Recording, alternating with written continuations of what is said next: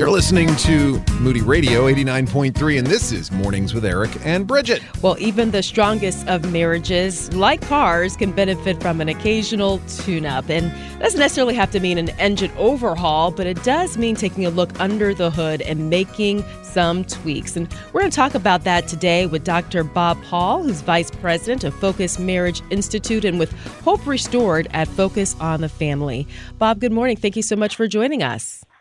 Good morning. Nice to be with you guys. All right, Bob and Bridget, my problem is I'm not very handy.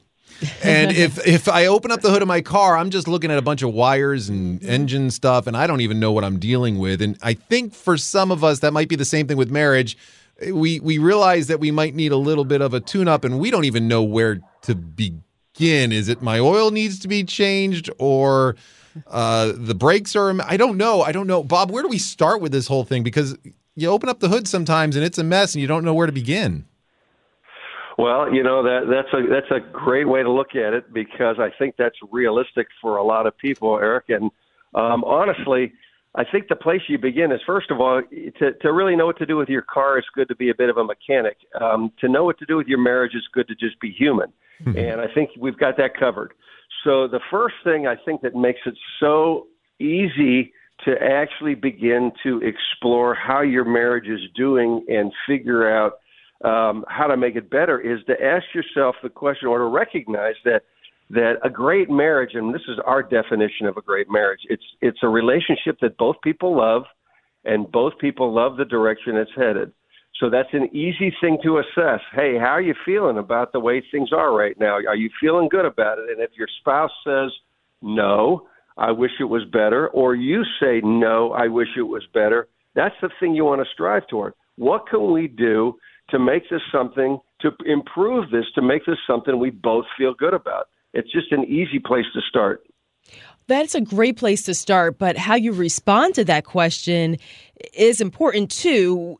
And when you respond, I guess you don't want to just point the finger, right? Well, if you do this and you do that, then everything would be better. I guess what advice would you give on even responding to a very insightful question like that? Well, I think it's important to just be honest about what's going on. I think that what a lot of people don't realize is that they think that for the marriage to be good, it not only has to feel good to both people, but they have to like it for the same reasons. And, you know, my wife and I have been together a long time, and we are very different from one another. And I would say finally at this stage of our life, we both love our marriage. But if you were to ask us what it is about our marriage we love, you're going to get two completely different lists. I mean, there'll be items on there that we share, but there's so much that we like about our marriage that is much more about me. So the nice thing is, what I want to do if I want my marriage better is I want to find out how she's wired, what matters to her, and what would really make this feel good to her. What would make it feel better for her? What would make the direction be something she's more positive looking toward? And the same thing for me. And then once we have that out on the table, we can go, okay, now what can we do to make more of that true for both of us? But it doesn't have to be one that you both love for the same reason. And it really doesn't have to be a relationship that anybody else on the planet would like, as long as the two of you like it. All right, so I'm not talking about a couple I know. This is some random couple out there, okay? Let's just put that out there. This has nothing to do with my life or anything else. But you were to ask, that question about, what do you love about your relation? And, and I'm like, 2 thumbs up, everything's great. Or no, some random person's like, 2 thumbs up, everything's great. Right. And then some other random person is giving a list of wonderful things, and that other person's like, I'm lost. I don't know what they're talking about anymore. How do we answer this question so that our spouse, or how do we even ask the question to draw the answer out of our spouse? Well, you know what? I think that's also pretty insightful. I think that's pretty common. And a lot of times it's sort of gender-wise the way you sort of described it about your friends. Thank you.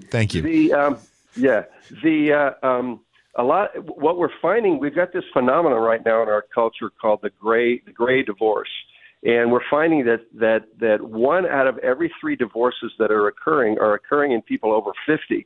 And of that, the majority of the ones that are pursuing the divorce are the wife, and a quarter of the guys that are being served with divorce papers are being completely blown out of the water and caught off guard, because in their mind, everything's fine. And one of the big mistakes people make is to think because you're feeling okay about it that things are good. And I know that if my wife says, I might be happy with things. If my wife says that she's not happy with some things, that things aren't working well for her, and I don't take that seriously, I'm setting it up. And I want to go, okay, so right now the way this is structured is going fine for me, but what's missing for you? What can we attend to that would make this better? And I may not understand it, Eric. I may not understand what she's talking about because I'm not going to relate to it, but I'm going to lean into it because what I want is to figure out how to make it as good for her as it is for me. You said something interesting. You talked about how you and your wife are very different, and I think a lot of couples can resonate with that. But there's something that we hear when it comes to divorce often, and that's irreconcilable differences. And I noticed in your book, one of the lies that we believe is that our differences are that. So if we are different and it seems to be driving us apart right now, how do we come back together even in our uniqueness? I think the important thing to recognize is that the mistake we make is thinking that the differences are the problem.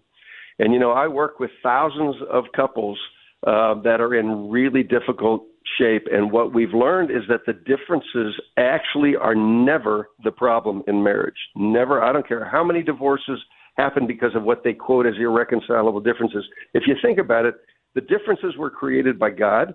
They were created on purpose, with purpose. The problem is not knowing how to value the differences and how to utilize them. I look at this silly analogy, but I love sports.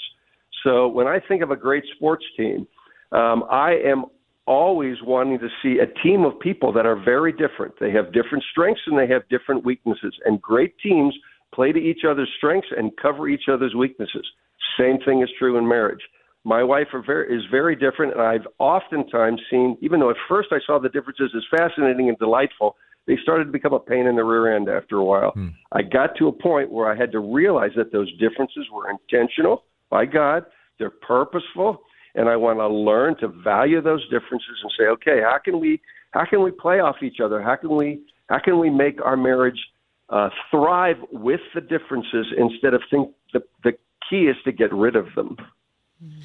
You talked about sports. Okay, the Kansas City Chiefs in the Super Bowl again. How did this happen? Well, it was small little things that they changed from, they had this high-powered offense that was doing all sorts of crazy things, and it stopped working for them. So they said, let's break things down, let's go back to the basics, and let's do some simple things. And all of a sudden, things started ticking again, and now they're back in the Super Bowl because they broke things down and said, maybe we're doing way too much here. Maybe we need to just slow it down and do what we do best. I think that's, if we're looking at marriages, it's kind of the same thing, isn't it? It is, and I love your analogy because you know where I live, right? No, I have no idea. Where do you live?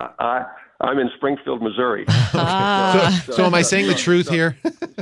So yeah, you're singing my song. You're right though. I think it's exactly right. I think that what you're saying is that what they did was they saw that there were some things that weren't working well, and instead of just throwing in the towel, they went back to the drawing board and said, okay, what do we need to tweak? How do we need to make it better? What can we do to make this something good? That is exactly the attitude you want to bring to your marriage. What can we tweak here? It doesn't necessarily need an overhaul. Maybe it does, but more often than not, it's about tweaks. It's about paying attention. It's about saying, hey, how you feel matters to me as much as how I feel. What can we do to make this work good for both of us, as opposed to, this is great for me, get over it. You need to figure out how to make yourself happy with this. That's a bad plan. So how do we... Okay, this is going to be a different answer maybe for every couple, but what are some ideas? What are some things that we can kind of do to help us get to that point where we're ready to make these small changes? Well, I think that you got to decide that what success is, and that you want what comes from taking the extra time to put the work in. I want to feel close and connected. I want my wife and I to feel good together. I want us to have enjoyable times together, and I want us to be able to work through the inevitable challenges that will come. I want all of that to happen. And when I realize that, when I let myself notice that the fact that let's say my wife is the one who's not pleased with something, that's not where she's at, and that she's not feeling good about it, that's going to motivate me to say, okay, I know this is going to be better for us and be better for me if I take the time to lean into this, to look under the hood and say, okay, how can we make this better? What can we change? What do we need to tweak? But I got to find the motivation first, because if I just go, hey, she's got to deal with it because I'm happy, that'll never work. That'll never get me there. In the end, that's gonna come back and bite me. And I just have seen enough to know I don't want to let that happen. So I get motivated and I start doing the work that needs to be done. It's like a garden. You can't just throw seeds in the backyard and hope the garden grows well. You got to tend to it. It takes work. You got to till the soil. You got to weed from time to time. You got to water. All of those things take a little bit of time and effort. Marriage is the same. You want your marriage great, you got to invest something in it. You can't just put it on autopilot. Yeah. And with Focus on the Family, tell us about some of the resources you have for marriages at every state. The marriage that just needs the tune-up, or the marriages that may really be struggling and on the brink right now? Well, we've got all sorts of books that we've been working on to get the things that we've been learning for the last quarter of a century into people's hands if they just want a tune-up. So we've got resources like that. We've got events that they can go to. We've got retreats at our properties. We've got 5 properties around the U.S. and 3 in Canada, and we have retreats there, which are a great getaway.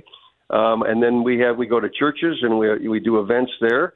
If a couple is struggling, we've got our Hope Restored program. We've got which is an intensive counseling program that has a ridiculously high success rate.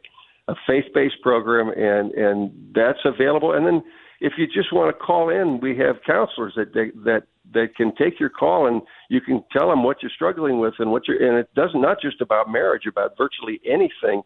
And we've got caring counselors that can meet with you for free and just kind of give you some tips and and point you in a better direction. So Focus has a lot. Then of course the website, we've got a ton of stuff on the website, articles and videos and activities and all sorts of things, and assessments. There's a lot. Focus has got a lot going on. Mm-hmm. Well, you can find out more at our website, ericandbridget.org, and the links are listed there for you. Going back to our car mechanic, okay? If I need to put air in the tire, I can do that. If I need to change the brakes, I'm going to a professional. In my marriage, how do I know when I can tweak some things, or we can talk through some certain things, but how do I know when I've gone too far and I can't fix this? What's that breaking point where I have to go get some help? Anytime you feel that what you have done, what you've been attempting is not getting you where you need to go, it's really okay to reach out for help. I mean, we were not built to do this on our own. Now, if you've got caring friends that are wise, that can give you some counselor, or a mentor couple that can be there for you, great. But unfortunately, our culture today, we're so isolated that unfortunately my profession is pretty needed, because a lot of people don't have someone who has any game, who's got any knowledge that they can go to. So they got to hire a professional. But if you're not being successful in getting things where you want to go, get help. There's no crime in that. That's just part of being human. And so necessary. And I know you guys have, again, resources to that at Focus, which we have a link to at our website. Any last thoughts for someone today as they're listening to this conversation and their hope is for a stronger marriage? Maybe their spouse isn't on the same page right now. What hope can you give them for their desire to grow stronger? Well, I love that, because, one of the things that I lean on the most is my knowledge that our Lord loves us and really wants nothing for the best for us. He wants us to be blessed so we can bless others. And I just know it is so comforting to me to know that I can go there and go to Him on a regular basis and receive that. And if things aren't going well, I know that God wants that to be different, and He will show up consistently. We can just get the heck out of the way and give Him access to our hearts, to our lives, to our marriages, to our families. He shows up consistently. So one of the things I need to do is just look for the ways that maybe I've got a block there, or maybe I haven't been looking there. Maybe I haven't leaned into Him in a significant way. But to know that He wants that for me is a tremendous sort of comfort. And He wants us to be blessed so we can show the world what's possible with Him. So He's committed to help us get there. It's not just finding a way to bless everybody else and we just sort of take it in the shorts. It's really how can we prove to the world what's possible with Christ. Well, Bob, thank you for your time, your encouragement for this most important relationship that we have. Thank you for the time today and encouraging us. Hey, thanks for what you guys do. Really appreciate being on the show.